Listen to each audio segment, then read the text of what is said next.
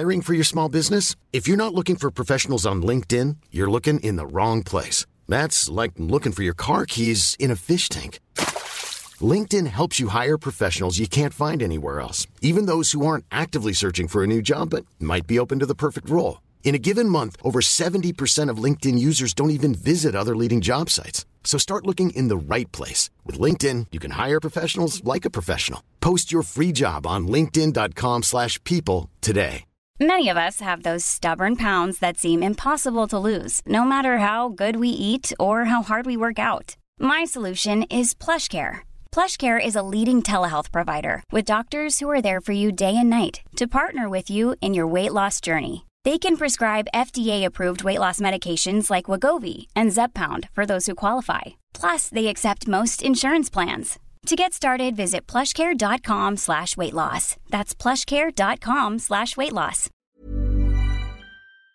Hej och välkommen till veckans viktigaste intervju. Jag heter Simon Radioprataren Svensson. Idag har vi ett riktigt härligt avsnitt till dig. För idag sitter jag här med Malmös mäktigaste människa, Katrin Stjernfeldt Jammeh. Det bästa namnet hittills, förutom mitt. Jag tänkte fråga henne om varför Malmö inte är bättre trots att hon har bestämt allt i den här stan i 100 år. Var tar alla skattepengar vägen? Och hur gör vi om Malmö till Sveriges Chicago på riktigt? Men först så tänkte jag fråga, vad sa du? Är det säkert? Vet du inte vem Katrin Stjernfeldt Jammeh är? Nej du. Nej. Okej. Men du, det gör väl ingenting. Vi gör väl som vanligt att jag bara berättar det för dig. Okej. Katrin Stjernfeldt Jammeh är Malmös viktigaste politiker. Man kan säga att hon är chef över Socialdemokraterna här. Och eftersom Malmö är socialdemokratisk kan man säga att hon är chef över hela Malmö. Den riktiga titeln är kommunstyrelsens ordförande. Men det låter ju mycket sämre än chef över Malmö. Hon tog över chefet som Malmöchef efter den ökände Ilmar Reepalu som ständigt var i riksnyheterna eftersom han hade någon slags antisemitisk Tourettes. Då och då fick han små tillsägelser av Göran Persson eller andra socialdemokratiska partiledare. Håll dig på mattan, Ilmar, sa de. Tyst! Kan du inte bara sitta där i Malmö och lugn? Än så länge har inte Katrin hunnit få några tillsägelser. Kanske är det för att hon inte är Ilmar. Men fortfarande ett år efter att hon tog över efter honom blir hon fortfarande jämförd med denna Ilmar. Till exempel av mig nyss. Det är för att hon faktiskt är Ilmar 2. Den lite tråkigare uppföljaren. Katrin har inte alltid varit politiker. Tidigare var hon ledarskribent. Det vill säga en låtsaspolitiker. Så det verkar som hon älskar politik. Men det verkar räcka med kommunpolitik. Det ryktades som att hon skulle få en ministerpost nu. Men då svarar hon bara, vadå då? Minister i regeringen, vad är det för skit? Jag är chef för Malmö. Klassisk malmöitisk attityd.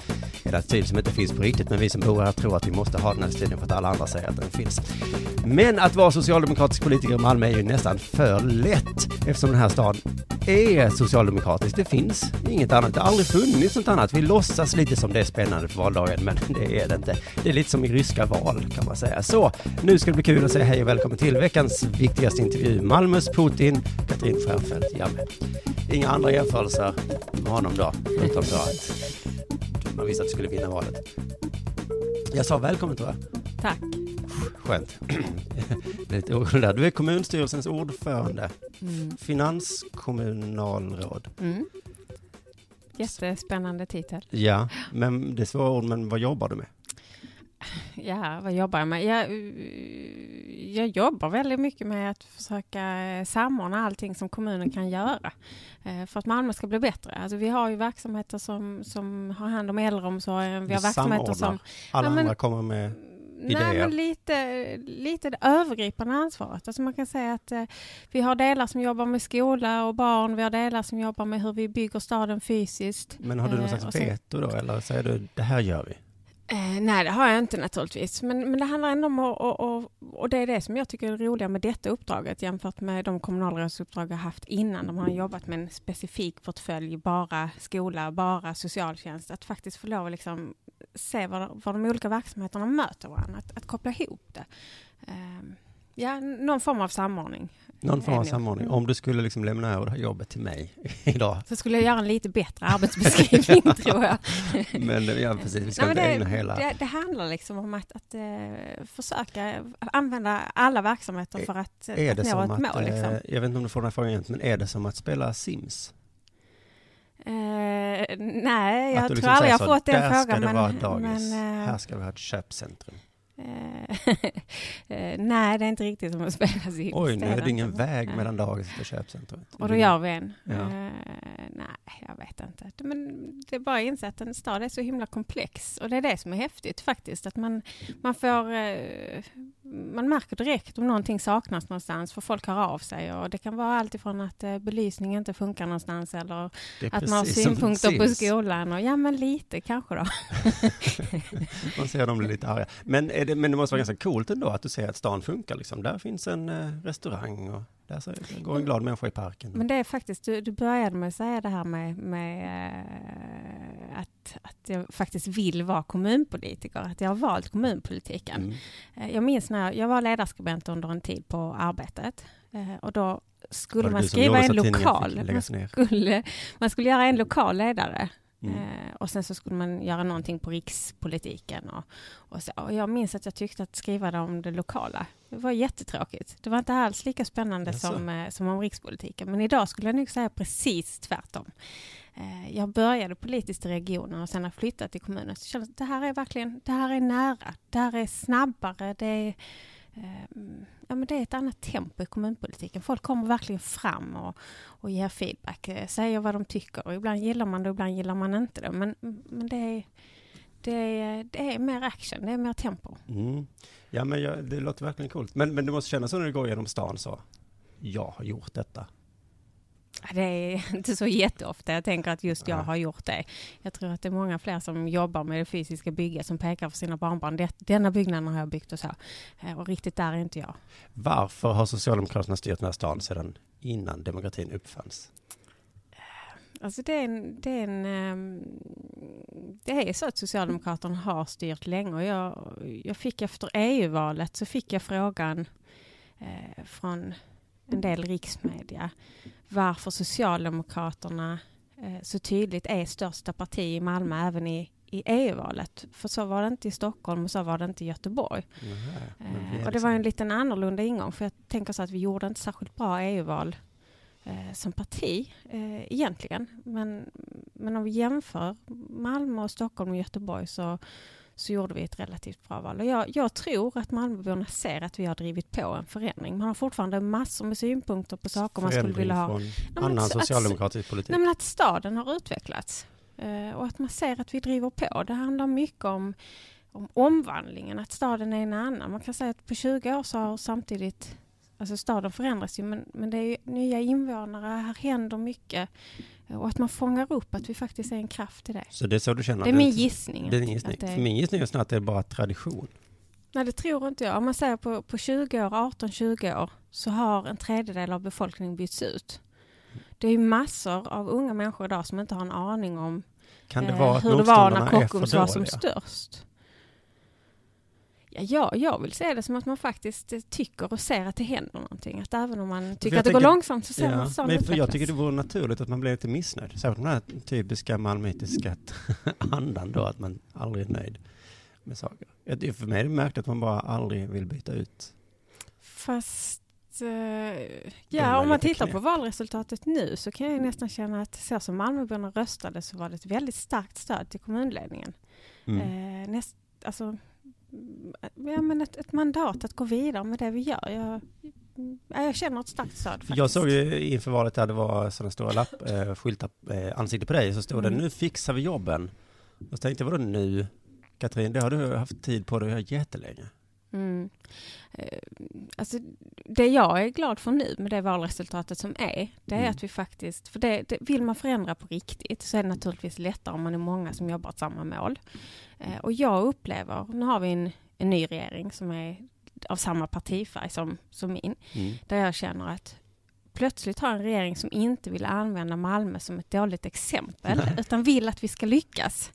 Och jag träffade den nya arbetsmarknadsministern, jag tror en vecka efter valet, och hon kom och sa vi måste boka in en tid för att möta och se vad är det ni behöver i Malmö. Och hon ska göra liknande möten på andra håll.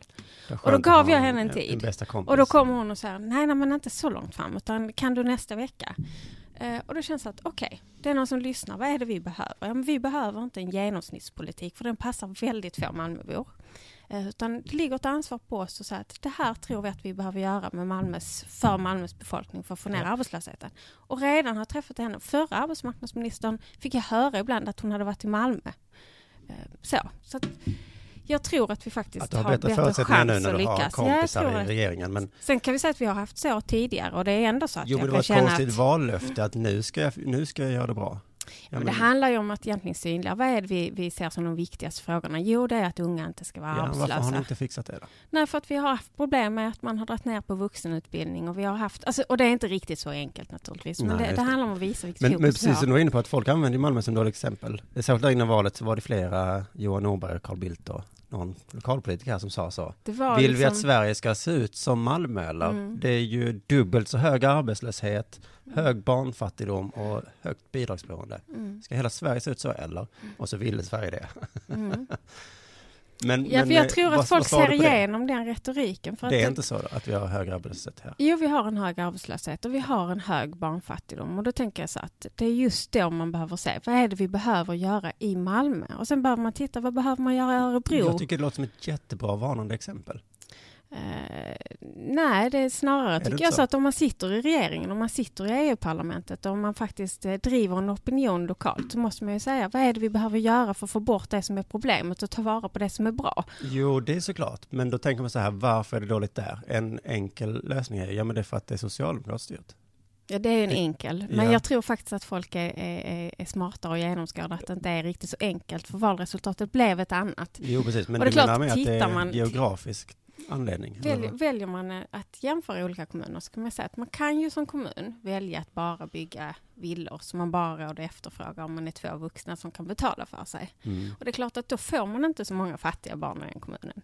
Men väljer man att faktiskt bygga så att folk med låga inkomster också har någonstans att bo, vilket lite ligger i en storstadsuppgift, och har en attityd att folk är välkomna till stan och vill ha en blandning.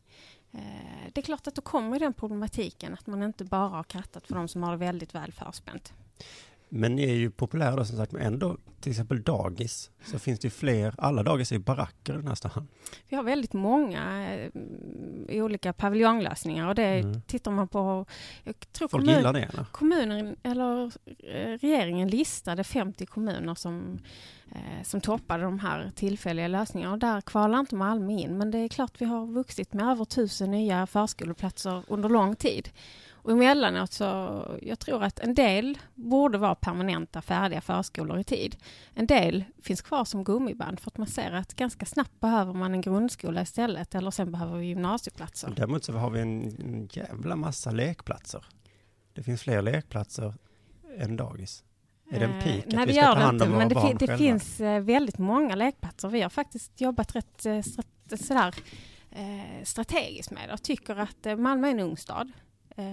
50% är under 35 år. Ja, men inte så unga så att vi använder lekplatser. Gruppen som ökar allra mest är mellan 1 och 5 år. Ja, och när vi bygger stan så vill vi att den offentliga miljön ska passa den unga befolkningen också. Temalekplatserna, vi har över 20 stycken. Jag har varit runt och pratat med föräldrar på den. Det är ju massor med folk även från andra kommuner som verkligen åker in, har med så de picknick och annat och har hela dagar. Och det är en mötesplats där faktiskt folk från hela stan och kranskommuner möts. Jag gillar dem också, det är inte det, men jag bara tänker bygga dagis istället. Vi bygger dagis också. Ja, det är bra. Det är mycket fokus på den här John Bauer-skolan fick lägga ner. Lite sådär i skymundan, ungefär samtidigt så var det en kommunal skola här i Malmö som fick lägga ner också. Varför var det inte något som sa något om det? En skola i skymundan som lades ner. Men jag vet inte vilken du tänker på. Hela media så var det så John Bauer, det är förskräckligt med privata skolor, men så var det inte Rosengårdsskolan som var det. Fast jag pratade både riksmedia och hade massor intervjuer om den. Kan man inte lita på kommunala skolor? Eller är det bara Malmös kommunala skolor man inte kan lita på? Nej, man kan lita på Malmös kommunala skolor. Det jag tycker som jag har drivit på det är att man inte riktigt kan lita på skolsystemet. För vi har ett system som bygger på att det hela tiden ska skapas och öppnas nya skolor. Och i ett sådant system bygger det naturligtvis på att man också lägger ner skolor. För eleverna blir inte fler bara för att öppna nya skolor. Min ingång är att man ska ha så många skolor som man behöver. Ungefär som med dagis då? Ja, Att man ligger lite back hela tiden. Nej, jag tycker att man ska ha de platserna som behövs. Men om vi tittar på det och sätter ut på gymnasiesidan i Malmö, så har vi ju haft ganska många skolor för mycket. Med halvfulla lokaler där man använder skattepengar och utbildningspengar till att faktiskt betala för massa lokaler som inte behövs. På gymnasiesidan så tror jag att man har sett en överetablering. Massa företag som har gått in, satsat, kunnat tjäna pengar och sen insett att eleverna räcker inte till. Det här blir dyrt och då går man i konkurs. Och det är samma med kommunala skolor, menar du? Att Nej, men det är samma att det blir ett överutbud och att det blir en konkurrens mellan eleverna. En rörelse mellan eleverna som på sikt faktiskt urholkar möjligheterna för en del skolor som har det allra tuffast. Och då tänker jag att man kan inte låta en skola med väldigt tuffa sociala förutsättningar bara fortsätta om man inte klarar ge eleverna den utbildning som de har rätt att få. Okej, så vi ska dra ner på antalet skolor? Alltså min ingång är att vi ska ha de skolor som behövs. Skollagen säger att alla skolor ska vara lika bra. Samtidigt så säger den att man ska få lov att öppna skolor lite var man vill. Ja. Jag har drivit rätt så hårt att kommunen som är ansvarig... Det är ingen motsättning. Jo, det är det faktiskt. Jag har drivit ganska hårt att om man ska kräva att kommunen ser till att det finns en likvärdighet mellan skolorna, så måste kommunen också kunna vara med och påverka när skolor öppnas, var de öppnas. För det påverkar elevsammansättningen, det påverkar flyttströmmarna, vilket gör att förutsättningarna på olika kommunala och fristående skolor förändras väldigt, väldigt snabbt. Du menar att du ska kunna få bestämma om jag ska öppna en skola eller inte? Om det är så att man använder skattepengar och betalar för den och kräver att jag ska se till att alla Malmös barn får lika bra skolor och tillgång till skola på lika villkor, då tänker jag att då måste vi också kunna påverka när och var skolor öppnas. All right. Som jag förstår det, jag vet inte riktigt vem jag är, men att alla i Malmö, alltså alla som jobbar med som är lärare eller socialtjänst eller sjuksköterskor, att de tjänar mycket, mycket mindre än alla andra. Då tror jag att du har förstått det fel. Ja, men jag har hört så himla mycket folk som gör en grej av att jag måste söka jobb i Vellinge nu. För att där tjänar de 3-4 tusen mer i månaden. Så jag tror att man kan säga att... Och det är en moderatstyrd kommun. Så jag undrar varför ger ni så dåligt lön? Är Moderaterna bättre feminister? Det är en verkligen enkel bild, för det är inte så att vi ser att folk flyr Malmös verksamheter. Nej, vi bor ju här så det är ju jobbigt att jobba i en annan stad. Ja, men det är inte så att folk flyr verksamheterna generellt. Det finns en del som lite jobbar på så andra. Är det. Nej, det beror lite på. Vi kan säga att i vissa arbetsgrupper så har vi en högre omsättning där folk flyttar vidare. Många gånger kommer man sen tillbaka i och för sig. Och så, jag tror att man kan titta på söktrycket generellt och att det hänger ihop med att det också är en kommun där man vill jobba. Ja, men man kanske vi vill bo här. jobbar också rätt så intensivt för att få upp lägstalönerna och vi satsar på lärarlönerna nu och vi har haft riktade satsningar till socialsekreterare som vi har sett har gjort ett väldigt tungt jobb de senaste åren. Så att vi har gjort riktade satsningar och fortsätter med det faktiskt. För jag ser att... Jag pratade med någon om socialtjänsten senast igår. Vad ska jag säga? Har ni gjort de satsningarna nu eller är de på väg? Vi har gjort de senaste åren och har det vi har gjort... Hon var inte nöjd med det. Nej, men det vi också har gjort är att se till att det finns fler anställda inom till exempel socialtjänsten som jobbar med försörjningsstöd. Vi sköt till 30 miljoner för att kunna anställa fler. Så det handlar också om att skapa bra och vettiga arbetsvillkor. Men lönen är viktig, jag håller med dig. Ja, men det är också lite så att det är lägre arbetsbelastning utanför. Så. Men jag bara undrar varför är det för att det är så stort här? Varför är Vellinge så mycket bättre att jobba i? Nej, jag tror att många som jobbar i Vellinge tycker inte att Vellinge är bättre att jobba i. Ja, men det behöver inte nödvändigtvis vara samma. Men sen jag ser gärna att det utvecklas så att vi klarar av att betala bättre. Och vi har ringat in grupper där delar av de som jobbar i socialtjänsten man gör en arbetsvärdering och ser till att de ligger högre än andra grupper under den senaste tidens löneutveckling. Och samma har vi riktat till skolan faktiskt. Och det handlar om att se till att vi kan rekrytera nu och att vi kan rekrytera. Ni vet om att det är ett problem i alla fall. Absolut, men sen så tänker jag att det är också... Det är en rörlighet mellan kommunerna och det är inte så att vi ser att folk flyr i stridström. Då har jag bara råkat träffa människor som är missnöjda. Helt enkelt. Jag har haft otur. Jag träffar också många som naturligtvis skulle vilja ha bättre betalt. Och det tycker jag att man kan se men generellt genom det bättre bara i närheten. Att just Malmö, jag tänker att Malmö är socialdemokratisk stad. Här borde det vara svinfett att jobba som kommunalarbetare. Men sen så tänker jag att Vart tar alla skattepengar om man tittar vägen? på förskolor till exempel på andra ställen där man kanske har, om man tittar på förskollärare så ligger Malmö över snittet på löner. Tittar man på lärare så har vi nog legat lite lägre men har gjort riktade satsningar de sista åren. Så det går inte att uttala sig så generellt. Men samtidigt så kan man säga att vi har lite högre personaltäthet inom många områden än vad man har på andra håll till exempel. Alltså fler som jobbar på ett ställe. Så det blir lite lättare att jobba. Precis. Men sen kanske man har tungare arbetsbelastning i andra delar. Så min gissning varför det är så, det är att Malmöfestivalen tar alla skattepengar. Okej. Det är inte mitt svar på frågan kan jag säga. Men alltså, vad hade man kunnat göra för alla Malmöfestivalpengar? För er som inte vet vad det är, alltså Malmö är ju Sveriges tredje största stad. Ändå har vi en liten stadsfestival som småstäder brukar ha. Alltså vi har en ganska stor stadsfestival som... Är det jättestor menar jag? Precis. Som lockar väldigt många besökare även från andra håll. Och som när vi frågar Malmöborna i olika enkäter och uppföljning av den så är det faktiskt så att vi får ett jättestarkt stöd för att ha den kvar. Att det förstår jag. Att man uppskattar den och att det drar besökare hit. Så att, jag har en kompis som flyttade hit från Stockholm. För Malmöfestivalen? Nej. Men första Malmöfestivalen så sa han så här, herregud, bjuder de på detta? Det är ju inte klokt. Vilket jag också känner ibland, det är ju inte riktigt klokt. Men det måste vara omöjligt politiskt att ta bort den. Eftersom får man godis gratis så vill man inte. Men vi ser det som en satsning som vi faktiskt får ut någonting av. Vad får man ut av det där med att ge bröd och skådespel till? Nej, men det funkar, det lockar hit folk, det blir en mötesplats, det blir en gemenskap. Alltså bara den här när man har invigningen på Malmöfestivalen och ser hur många som faktiskt samlas för att vara med av det och hur mycket liksom faktiskt glädje och gemenskap. Det hörs lite klyschigt men det skapar det. Det är som att spela Sims så får man sådana glada gubbar på nere i. Men kan man säga så, den här posten, du behöver inte säga exakt hur mycket pengar det är. Men kan man säga så, för den posten hade vi kunnat få så många lärare. Ja, men det är klart så kan man göra med allting. Alltså kommunen har en kassa och den fördelar vi på olika sätt. Och vi försöker göra det på ett sätt så att stan blir attraktiv. Både att man har bra förskolor och bra skolor, men att vi bygger stad, satsar på temalekplatser, satsar på kultur och utbud. Men i så fall så kan ni också ha gratis bio eller vad vet jag. Då hade ni också fått glada medborgare. Ja, vi har gratis inträde på museet till exempel för barn och unga. Det är en prioritering vi har gjort. Vi har se till att sänka andra avgifter för vi ser att ungdomar ska komma in i olika former av aktiviteter och verksamheter. Kulturskolans avgifter har vi sänkt.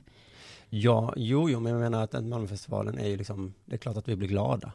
Men det kommer att ta det för givet också. Det är klart att till slut så kanske folk tar det för givet. Men så länge vi faktiskt ser att det skapar, det drar så mycket folk, det är en attraktion, det skapar ett mervärde, det får man följa upp och det tycker jag vi har gjort. Jag som skapar kultur, jag är lite glad för det. För att jag får ju lite fickpengar ibland för att sätta upp en föreställning på festivalen. Men problemet som jag märkte är att man vänjer ju folk vid gratis. Om jag sen ska försöka sätta upp samma föreställning senare så säger folk nej, jag vill säga det. Och det är liksom lite av en grej att folk säger, ska vi se på det här bandet? Nej, men hade det varit Malmöfestival då kanske jag hade kunnat kolla på det. För det hade varit gratis. Ja. Det är klart en balansgång. Samtidigt så är det väl så att i och med att vi erbjuder det gratis så går folk som annars inte hade gått och lyssnat på artister, tar del av olika föreställningar, hittar verksamheter som får lov att visa upp sig på ett sätt som man kanske inte hade gjort annars. Så det här är en balansgång naturligtvis. Ja, det kommer aldrig försvinna, det förstår jag. Men jag skulle vilja se den finns det inte något politiskt parti som vill ta bort den? Inte som helt vill ta bort den tror jag. Men det finns ju olika om hur lång den ska vara och innehållet i den. Så har vi ju diskussioner kring. Det skulle vara härligt med en sån. Jag tänker att en sur gubbe med skägg en dag säger. Och så blir han väldigt opopulär. Tills han visar hur mycket pengar det fanns i den där posten. Du, varför är Malmö stadsdelar så fruktansvärt små? Man tar ett steg från Möllan och så är man på Södervärn. Ett steg till så är det Dalaplan. Så stan är ju inte större, det är ju så. Ja, men man är väldigt liten. Måste man kalla det för olika saker? Nu har vi ju faktiskt gjort stadsområdena större och slått ihop 10-5, så att nu är de ju faktiskt ganska stora. Jaha, det är bara i folkmun som det... Ja, men folk identifierar ju inte sig med stadsområde. Bor man på Möllan så bor man på Möllan, även om jag har noterat att man beskriver Möllan nu i väldigt mycket större område. Läser man sådana här mäklarannonser så sträcker sig Möllan egentligen hela vägen till Nobeltorget. Men Malmöborna beskriver ju området där de bor. Men precis, staden är ju liten, men ändå är jag ju aldrig någonstans. Till exempel, varför är Rosengård så tråkigt? Ja. Varför bygger man inte ett torg, kaféer? Något kul? Det har vi ju faktiskt påbörjat ett arbete som handlar om att egentligen bygga ihop Rosengård. Många har en bild av att Rosengård ligger långt utanför stan, men det är 7 minuter härifrån och sen fortsätter stan på andra sidan Rosengård.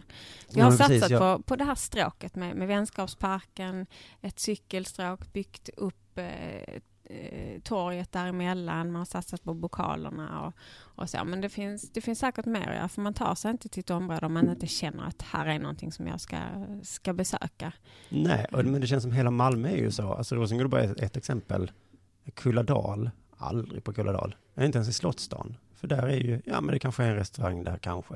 Mm. Men jag har inte direkt någon anledning. Varför är det liksom... Det finns väl vissa platser som drar mer än andra, får man väl säga.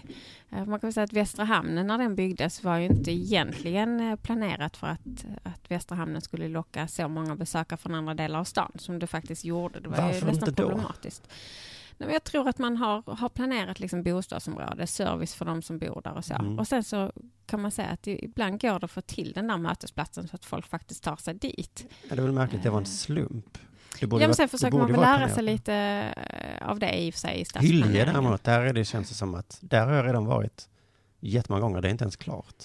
Nej, och då handlar det om att du åker till arenan och att du tar dig till Emporia kanske. Ja, men det finns ju någonting där att besöka. Citytunneln och annat. Och absolut, det ser ju olika ut. Varför tänker man inte så med hela stan? Alltså den översiktsplan vi har tagit nu för de kommande åren, den bygger väldigt mycket på att också bygga en socialt hel stad. Och det går långsamt med det arbetet. Ja, det tar naturligtvis lång tid. För det handlar både om att det ska byggas bostäder och att se till att det finns ett utbud som gör... Och det handlar lite tillbaka igen till det. Var lägger vi skolor så att elever med olika förutsättningar faktiskt möts? Men skolor vill jag inte besöka. Det kanske inte du, men det är en verksamhet som lockar ganska många Malmöbor varje dag. Och sen, parkerna har vi ju massor av exempel där man faktiskt kan göra besök. Om man tycker att det finns ett självändamål och se nya ställen, så kan man ju ta sig till ganska många parker som har olika saker att erbjuda. Ja, men Kroksbäck är det där som ni plötsligt byggde en jätteknasig fotbollsplan med nivåskillnader och böjda mål. Men du kanske inte åker till den fotbollsplanen om du inte är intresserad av den, men du kanske tar del av Kroksbäcksbadet. Du kanske åker dit och badar till exempel. Ja, men jag tyckte att idén var ju ganska bra att bygga något knasigt så jag ska åka dit. Men det var ju så pass knasigt att jag inte åkte dit. Men du säg har du barn till exempel, kanske du åker till de temalekplatserna som ligger på olika håll. Ja, fast annars ja, precis. Jo, det kanske jag. Alltså, jag har byggt 200 temalekplatser här precis där jag bor också, så att jag behöver inte åka någonstans. Nej, och då är det i och för sig bekvämt, men vill du säga någonting annat? Alltså så är det naturligtvis alltid att du kommer aldrig att tycka att det finns någonting intressant i varenda del av Malmö. Men förhoppningsvis så hittar du olika människor i olika delar och tycker det är intressant. Men i andra stora städer så är det faktiskt så. Oj, bor du där borta? Ja, men där har jag ju varit. Alltså då finns det ett litet centrum där. Eller det finns, jag vet inte om det är affärer eller kafé eller någonting. Men i Malmö så är det ju inte så. Här finns ju bara centrum och sen så har Möllan har blivit ett eget litet centrum. Och Hylje planerar som att det blir ett nytt stadscentrum. Kan vi inte göra fler små centrum? Jag har du bara tips så spela in dem. Fan vad gött. Få spela Sims med en riktig stad. Hey, I'm Ryan Reynolds. Recently, I asked Mint Mobile's legal team if big wireless companies are allowed to raise prices due to inflation. They said yes. And then when I asked if raising prices technically violates those onerous 2-year contracts, they said, "What the f*** are you talking about, you insane Hollywood ass?" So to recap, we're cutting the price of Mint Unlimited from $30 a month to just $15 a month. Give it a try at mintmobile.com/switch. $45 up front for 3 months plus taxes and fees. Promo rate for new customers for limited time. Unlimited more than 40 gigabytes per month. Slows full terms at mintmobile.com. Hey, it's Ryan Reynolds, and I'm here with Keith, co-star of my upcoming film, If, only in theaters May 17th. Do you want to tell people the big news? All right, I'll do it. Sign up now and you'll get unlimited for $15 a month and 6 months of Paramount Plus Essential Plan on us. MintMobile.com/switch. Upfront payment of $45 equivalent to $15 per month. Unlimited over 40 gigabytes per month. Face lower speeds. Videos at 480p. Active Mint customers by 531.24 get 6 months of Paramount Plus Essential Plan. Auto renews after 6 months. Offer ends May 31st, 2024. Separate Paramount Plus registration required. Terms and conditions apply if rated PG. Hiring for your small business? If you're not looking for professionals on LinkedIn, you're looking in the wrong place. That's like looking for your car keys in a fish tank. LinkedIn helps you hire professionals you can't find anywhere else, even those who aren't actively searching for a new job but might be open to the perfect role. In a given month, over 70% of LinkedIn users don't even visit other leading job sites. So start looking in the right place. With LinkedIn, you can hire professionals like a professional. Post your free job on linkedin.com/people today. Du har sagt att du vill tvätta bort gangsterstämpeln. Det var ett tag sedan. Den kanske är borta nu. Gangsterstämpeln. Jag tycker inte att jag hör det lika ofta. Jag tyckte ett tag att så fort det hände någonting i Malmö så lyftes det upp så där extremt stort och en motsvarande händelse i en annan stad blev en notis någonstans. Att det blev liksom en så här nedåtgående spiral. Jag minns den perioden där serieskytten Mangs härjade. Ja. Hur man liksom direkt bara skickade hit en integrationsminister. Bara, vad säger det här om integrationen i Malmö? Man hade ingen aning om vad det var som låg bakom. Och att det blev ett helt annat perspektiv för att det var i Malmö. Jag tycker faktiskt att det har blivit lite bättre. Just det var en ganska stor grej. Ja, men ingången, att det var en jättestor grej. Men ingången, att det här säger någonting om staden Malmö och integrationen och gangsterstaden. Har du gjort något särskilt för att ändra på bilden? Har anlitat en PR-byrå? Nej, det har jag inte gjort. Men jag tänker att någonstans så nådde vi en gräns. Vi nådde en gräns där det var så många som såg att det här är faktiskt lite märkligt. Det blev en karikatyr till slut, eller? Ja, men det blev det faktiskt. Så du har inte ens gjort någonting för att ändra bilden? Du har bara ändrat sig själv? Det här är lite svårt, för att det jag tycker som politiker i Malmö. Jag är politiker för att jag vill förändra. Jag vill göra andra saker. Jag vill se till att de blir bättre. Det är själva drivkraften. Liksom. Hade jag varit nöjd så hade jag inte gjort detta. Men för att kunna förändra och göra rätt saker så måste man liksom se både det som är bra och det som är dåligt. Jag vill inte skönmåla, jag vill inte svartmåla. Och att ge en nyanserad beskrivning av Malmö och faktiskt prata om, ja men här har vi dessa problem med arbetslösheten som vi var inne på. Med tillgång till massa skjutvapen. Ungdomar som säger att det kanske är mer lönsamt att ge sig in i någon kriminell verksamhet än för att jag ännu inte får ett jobb eller så. De problemen måste man se och prata om för att kunna göra rätt grejer åt. Men när det blir en ensidig svartmålning så skapar det faktiskt sämre förutsättningar att göra bra saker. Så när den här serieskytten höll på så skulle man också pratat om vilket vackert område han sköt folk i. Nej, men när man har den situationen att polisen gör första utspelet och säger att här ser vi misstänker att det är en serieskytt. Och vi uppvaktar regeringen och vill diskutera justitiefrågor, tillgång till vapen och annat. Vi visste inte då vad det var som låg bakom. Då åker integrationsministern rätt ut i Rosengård, går runt och pratar med folk och säger, ja men är du rädd? Och jag skulle säga att Rosengård var faktiskt ett av få områden där serieskytten inte hade varit. Att man liksom befäster en bild genom sitt sätt att agera. Med området Rosengård, att alltså ända sedan jag var liten, alltså i säkert 20 år, så har jag haft en bild av hur Rosengård är. Och nu har jag bott i Malmö i mer än 10 år. Och den bilden sitter ju nästan kvar. För som sagt, jag är inte där, för jag har cyklat igenom det, för jag ska jobba på andra sidan. Men borde man inte kunna, eller jag fattar ju logiskt eftersom jag bor här, att det inte är något konstigt med den stadsdelen. Men det sitter ändå kvar en bild i huvudet på mig. Alltså, vi hade något studiebesök från Paris efter att de hade haft väldigt mycket så här upplopp för ett par år sedan. Och då hade man fångat upp i internationell media att i Malmö, i Rosengård hade de problem. Och då gjorde de ett studiebesök och vi liksom cyklade förbi området eller gick förbi området. Det var 2 olika grupper. Och då visade vi att ja, men på den här parkeringsplatsen, på den här bensinmacken i det här kvarteret, det var här vi hade stöket för ett par år sedan. Och då tittar man så, jaha, okej, för det bara detta. Och det är så stort det är ett stort problem att det var, så jag vill inte bagatellisera det. Men bilden av vad det var som hände och hur stort det var som spreds, det stämmer inte riktigt överens med hur det faktiskt var. Nej, det stämmer verkligen inte med den bilden som jag har haft sedan jag var barn. Liksom. Men då tänker jag, varför kan man inte ändra på den bilden? Alltså, borde inte du som politiker kunna på något sätt, men bara genom att bygga ett café där så jag kan faktiskt är där. Jo, men man tänker att det som MKB har gjort med bokalerna till exempel, det är ställen där folk både bor och driver näringsverksamhet. Man har öppnat upp ett torg för att se till att det är mycket folk. För det vi vet skapar trygghet och som skapar liksom en skön känsla som gör att man faktiskt vill vara på ett ställe. Det är att det är folk. Rosengård är ju som ett klassiskt miljonprogramsområde byggt för att vara bostäder och ingenting annat. Själva centrumet där är ju på en stor väg. Ja, så hela Rosengård delas ju egentligen av en stor väg. Och det vi håller på att titta på nu som vi planerar framåt, det är hur vi ska bygga det vi kallar Amiralstaden. Att förtäta, se till att det byggs mer, att det finns fler attraktioner. För att det inte bara ska vara den här bostadsdelen utan att det ska hända mer och kännas som att det sitter ihop med centrum på ett annat vis. Okej, så om hur många år har vi ändrat bilden av den? Nej, men du börjar med att fråga om bilden har förändrats. Jag tror att den delvis har förändrats. Den har börjat förändras lite. Och om man säger vad vi som politiker kan göra, så jag reflekterade ganska mycket för ett par år sedan hur vi beskriver politiska satsningar. Där vi ibland gör satsningar i Malmö och ibland gör satsningar i Rosengård.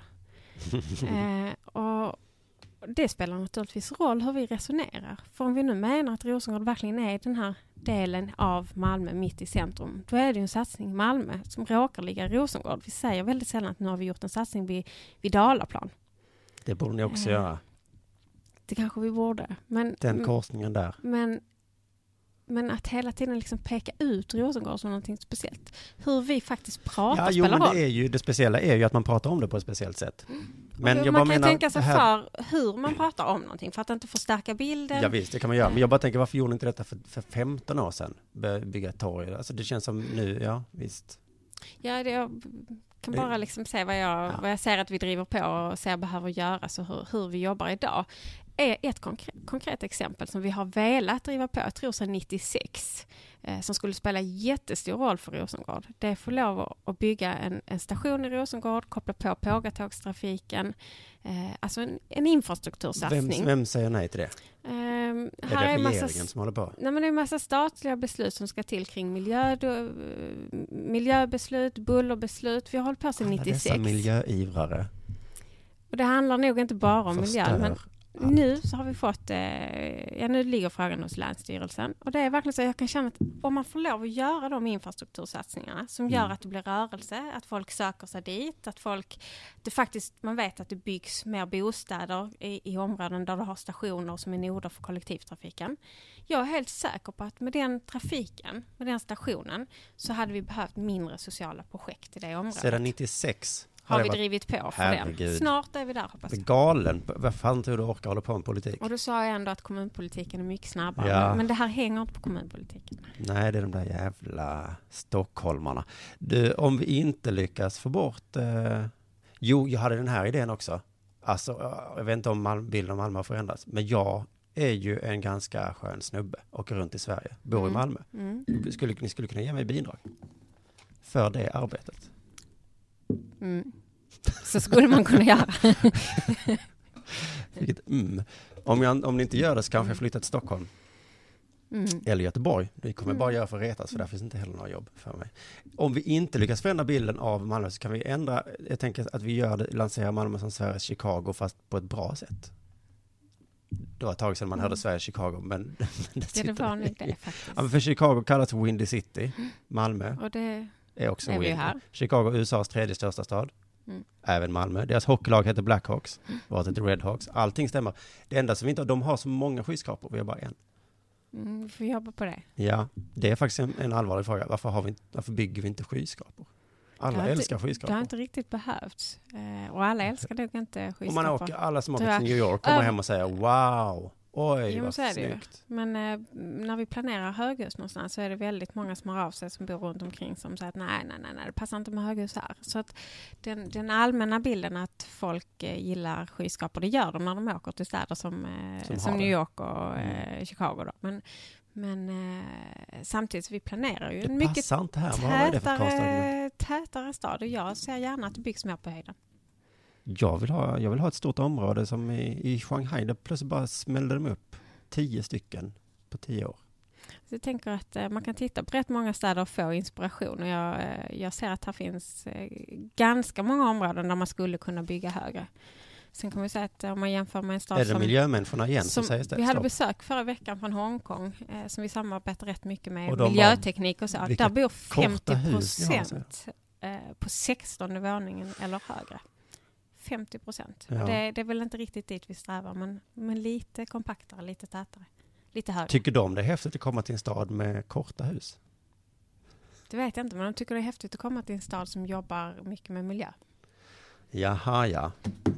Att miljömänniskor som sätter stopp för stationer och höga hus och sånt. Nej, men att vi inte har folk massa sopberg och att vi tar hand om sopor och sånt på ett sätt som de behöver för att inte drunkna i sopor. En stad full av nej-sägare. Det här var spännande. Hur går det med Öresundsregionen? Jag har svaret. Dåligt. Och då tänker du på? Att jag fortfarande inte känner... Jag känner ingen dansk. Är det så? Ja. Alltså själva integrationen går väl inte så snabbt som man skulle önska. Det vi ser att för ett par år sedan så var det ju många fler som pendlade över sundet. Jag kan säga att jag har bott grannar med väldigt många danskar och känner många danskar. Alltså vi har ju många skolor där det finns väldigt många danska elever fortfarande. Ja, men de flyttade hit för ett tag sedan för att det var billigt här då. Ja, och då känner ju väldigt många dem nu. Ja. Så att någon förändring har vi sett. Men det var ju inte någon politisk beslut, det var ju bara att kronan var svag eller någonting. Att våra bostäder var billiga. Eller att det var väldigt dyrt i Köpenhamn, så kan man nog säga. Sen så jämnades det ut lite. Nu ser vi igen att pendlingen lite tar fart igen. Och det som jag tycker är kul i den senaste statistiken över hur pendlarströmmarna ser ut, att det är fler som faktiskt åker över och tar del av alltså kulturutbud, shopping, fritidsaktiviteter. För det har vi inte sett innan. Nej, jag gör det lite, men det är bara för att jag tänker att jag ska vara i täten och den här. Ja, men det är bra. Någon måste ju faktiskt driva på. Men jag får ju ingen hjälp. Det är fortfarande jättedyrt att åka över. Alltså priserna är alldeles för dyra för att den integrationen riktigt ska ta fart. Det håller jag helt med om. Så varför är det så då? Det är inte priser som vi driver på från Öresundskommittén faktiskt. Där regionen på den skånska sidan och regionerna på den danska sidan och kommunerna jobbar ihop för att faktiskt få ner taxorna på bron. Och då är det de här tågföretagen som har högre priser? Eller vad? Alltså det handlar ju om hur bron ska finansieras så att det finns en plan. Är den fortfarande inte betald? Nej, den är inte betald. Det är bara att det är inte så himla många år sedan det är ett jättestort infrastrukturprojekt. Men jag tror att de flesta har längre avbetalningar på sina hus och så också. Faktiskt. Ja, vi kan väl ha ett litet lån. Men okej, men vad gör Öresundskommittén? För du sa så, ni ser att folk över och tar del av kultur. Men gör något aktivt för att jag ska åka över och ta del av kultur och shopping? Ja, det handlar lite om hur vi marknadsför regionerna ihop gentemot det handlar ju både om de som bor här naturligtvis. Att vi har jobbat med försöka uppmuntra till att man ska läsa på andra sidan sundet. Driver på för att man ska ta bort de här avgifterna som finns i Danmark om man vill läsa enskilda kurser. Alltså underlätta, gör det lättare att ta del av det. Men du visar upp papper där det står du kan åka till Köpenhamn om du vill? Nej, men det handlar om hur vi jobbar med gemensam information. Om vi jobbar på ena sidan, hur funkar det med skatten? Att vi har uppvaktat respektive lands regeringar för att få bort en del av gränshindren. Och ganska många är faktiskt avprickade och borta. Sen finns det fortfarande mycket kvar. Alltså priset och vad det kostar att åka över är jag helt säker på att det spelar roll. Men jag märker inte någonting av detta du pratar om. Fast det är nog för att man successivt vänjer sig eller för att du inte pendlar över och jobbar på ena sidan och ser att det har blivit en del. Nej, det gör jag inte pendla, men jag kanske skulle vilja att det var så att det var naturligt för mig att eller vilja, men om det var en riktig region då skulle jag sen ta 20 minuter att åka dit. Så skulle jag åka dit och käka middag eller jag vet inte, kolla en konsert på ett. Nu måste jag själv aktivt kolla upp vad händer där. Alltså, det känns inte som det är en del av Malmö. Nej, det finns fortfarande jättemycket kvar att göra. Men ni gör så, du är med i en kommitté alltså? Alltså det finns en där vi är representanter för kommuner och regioner. Där vi, och du tycker ändå att du har bockat av en massa saker? Ja, av de gränshinder som fanns när bron öppnades så är en hel del av dem lösta. Sen finns det finns massor med kvar. Kan vi inte börja lära oss danska i skolan då?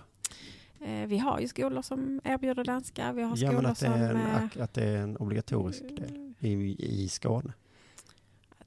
Jag vet inte om jag tror på att det skulle vara obligatoriskt, men att då vi erbjuder det och vi har rätt så spännande samarbete mellan skolor, svenska och danska skolor som kanske inte syns så mycket som de borde. Du behöver inte säga ja idag, men vi låter den idén gro lite i ditt huvud. Jag tror att språket faktiskt spelar stor roll. Många unga tycker att danskan är svår. Jag tror det är fler vuxna som tycker att de hanterar språket, som kanske har hört väldigt mycket danska.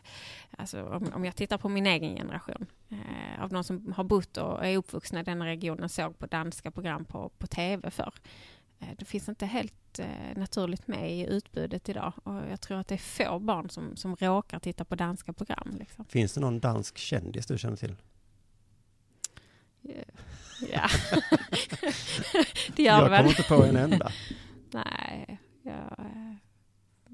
Jag lyssnar på lite dansk musik och så. Men norrmän så där har vi ju Skavlan känner jag till, och vad hette han som gjorde sketcherna med Flexnäs känner man till. Det finns inga sådana danska exempel. Men jag vet inte hur många som känner till Flexnäs längre, men jag kan komma på danska från liksom samma, jag menar Kim Larsen känner man också till. Nej, man känner inte till Kim Larsen. Ja, det gör man. Jo, i Malmö känner vi till honom, men jag vet inte vem han är. Jag hade idén om tanken, jag flyttade hit 2003, eller ett par år efter, så kände jag att Malmö är lite som en skilsmässoförälder. För att jag har fått så fruktansvärt mycket grejer. Jag har fått en tunnelbana, jag har fått Västra Hamnen där man kan bada, jag har fått en hockeyarena, jag har fått en ny fotbollsstadion, jättefin. 28 skateparker ungefär har jag fått. Jag har fått sådana här lekplatser som du pratar om, som jag kan ta mitt barn till. Jag har fått en ny mässa, ett nytt konserthus. Jag vet inte vad jag hann inte ens besöka det gamla. Nytt Moderna museum. Och jag liksom så, oj vad mycket grejer jag får. Jag flyttade ju från Lund, det var inte världens längsta, men där var ju det senaste liksom, man fick där var ju domkyrkan. Så förändringen var väldigt stor för mig. Men samtidigt så fanns det inte tillräckligt med dagar, så var det andra så här vardagliga saker som inte funkar. Så det var som att ni ville liksom kompensera med att... Nej, men jag tror, alltså den här med förskolan... och så glömmer vi det här med att inte ni har jobb. Nej, men arbetslösheten är ett stort problem. Förskoleutbyggnaden har varit att vi har haft en extrem snabb utbyggnadstakt. Men det är inte så att man inte har fått plats. Det är väl snarare så att man är väldigt van vid att få en plats väldigt nära där man bor. Men den allmänna bilden där vi har erbjudit väldigt att nära. Att ni ger oss fina grejer. Jag tror att det är olyckligt att sätta den ihop. För att samtidigt som du inte hinner hämta mig på dagis för du har så mycket att jobba med. Ja, nej, jag skulle faktiskt vilja säga att vi har satsat mycket på att bygga ut förskolor och skolor. Nu verkar idén vara slut på vad ni ska ge oss. Tycker du det? Ja, för att när den här gamla fotbollsstaden skulle rivas så var det ett jättestort fint område som bara så, vad ska vi göra här? Åh gud, vad ska vi göra? Och idén var simhall. Vi ska redan få en ny simhall i Hylje och det är det enda. Det känns som kunde vi inte komma på något nytt. I Hylje bygger vi ett familjebad där, som egentligen är riktat till Malmöbor som vill bada och till skolor för att man ska lära eleverna simma och så. Ja. Simarena som är planerad på stadionområdet som vi håller på att diskutera vad vi ska det kanske blir en ny simhall där alltså. Där ska man tävla så menar du istället. Ja, men det är lite för simförening men också för skolor och så. Men det är också ett fokus på att det ska vara ett ställe där simklubbarna också kan lägga sina aktiviteter. Men sen hela stadionområdet är faktiskt ett område där vi tittar på väldigt mycket mer verksamhet som ska kunna erbjudas. Vi vill göra det som ett kluster för föreningar och idrottsverksamhet där vi tittar på många idrotter. Det är ett rätt så stort område som ska fyllas med olika byggnader. Oerhört häftiga grejer. Du, om det skulle bli en simhall bara, behåll läktarna och själva stadion. Vi tittar på och så 3 kan man olika sådana hoppa uppifrån högsta, bygga ut en så stor... Alltså själva gräsmattan bara att det är en pool. Låter som en enkel lösning. Återigen, den idén låter vi gro. Nu ska vi se här, men det är lite slut på julafton nu, eller kommer vi få fler nya häftiga grejer? Nej, men kommer tunnelbanan bli längre? Det vi tittar på är hur vi ska docka ihop den med en tunnelbana till Köpenhamn. Då är vi inne på det som du var innan, att det ska vara enkelt. Nej. Ett metrosystem. Det finns en anslutning till Köpenhamn. Det finns en bro och det finns ett tågsystem.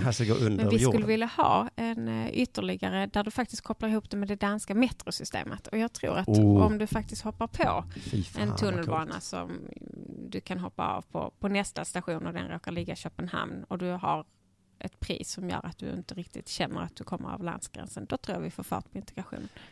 Men då måste ni gå med mössan i hand till Stockholm och säga vi jobbar på. Får vi lite mer pengar? Ja, tack för bron, men nu vill vi också ha en... Samtidigt, det vi faktiskt gör, det är att vi jobbar på rätt hårt för att visa att Sveriges regering och Sverige som land har att vinna på att det går bättre för Öresundsregionen än det gör idag.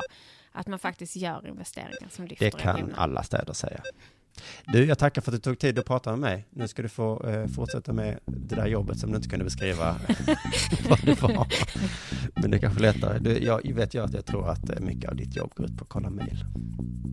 För det går alla jobb ut på. Så att det är inte något negativt med. Tack för att du lyssnade, du som lyssnade. Det var trevligt. Och du som lyssnade, om du gillar du skoj, så kan du kolla in min andra podcast också. Gillar du skoj? Lyssna. Har du hört min andra podcast? Inte din podcast, tror jag. Den heter Dela Sport. Det gör jag med Jonathan Unge, det finns överallt. Så du som lyssnar, och du lyssnar också på mig nu, Katrin. Du får jättegärna ladda ner den är jätteskojig. Dela Sport som sagt. Men du som gillar den här podden, du får vänta tills nästa avsnitt. Tack för att du lyssnade. Ha det fint.